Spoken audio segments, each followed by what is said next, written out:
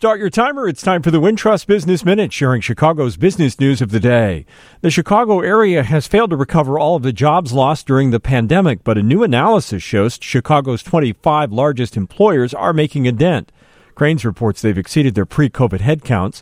Those employers saw a 10.3% increase in employees between 2019 and 2022. But small to mid-sized employers saw a nearly 4% decrease during the same period. Overall employment in the Chicago area dropped 14% from early to mid-2020 and is still below pre-pandemic levels.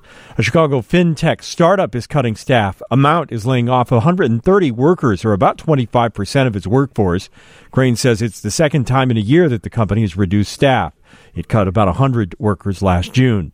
Amount is a spinoff of online lender Avant and provides technology support to banks and consumer lenders.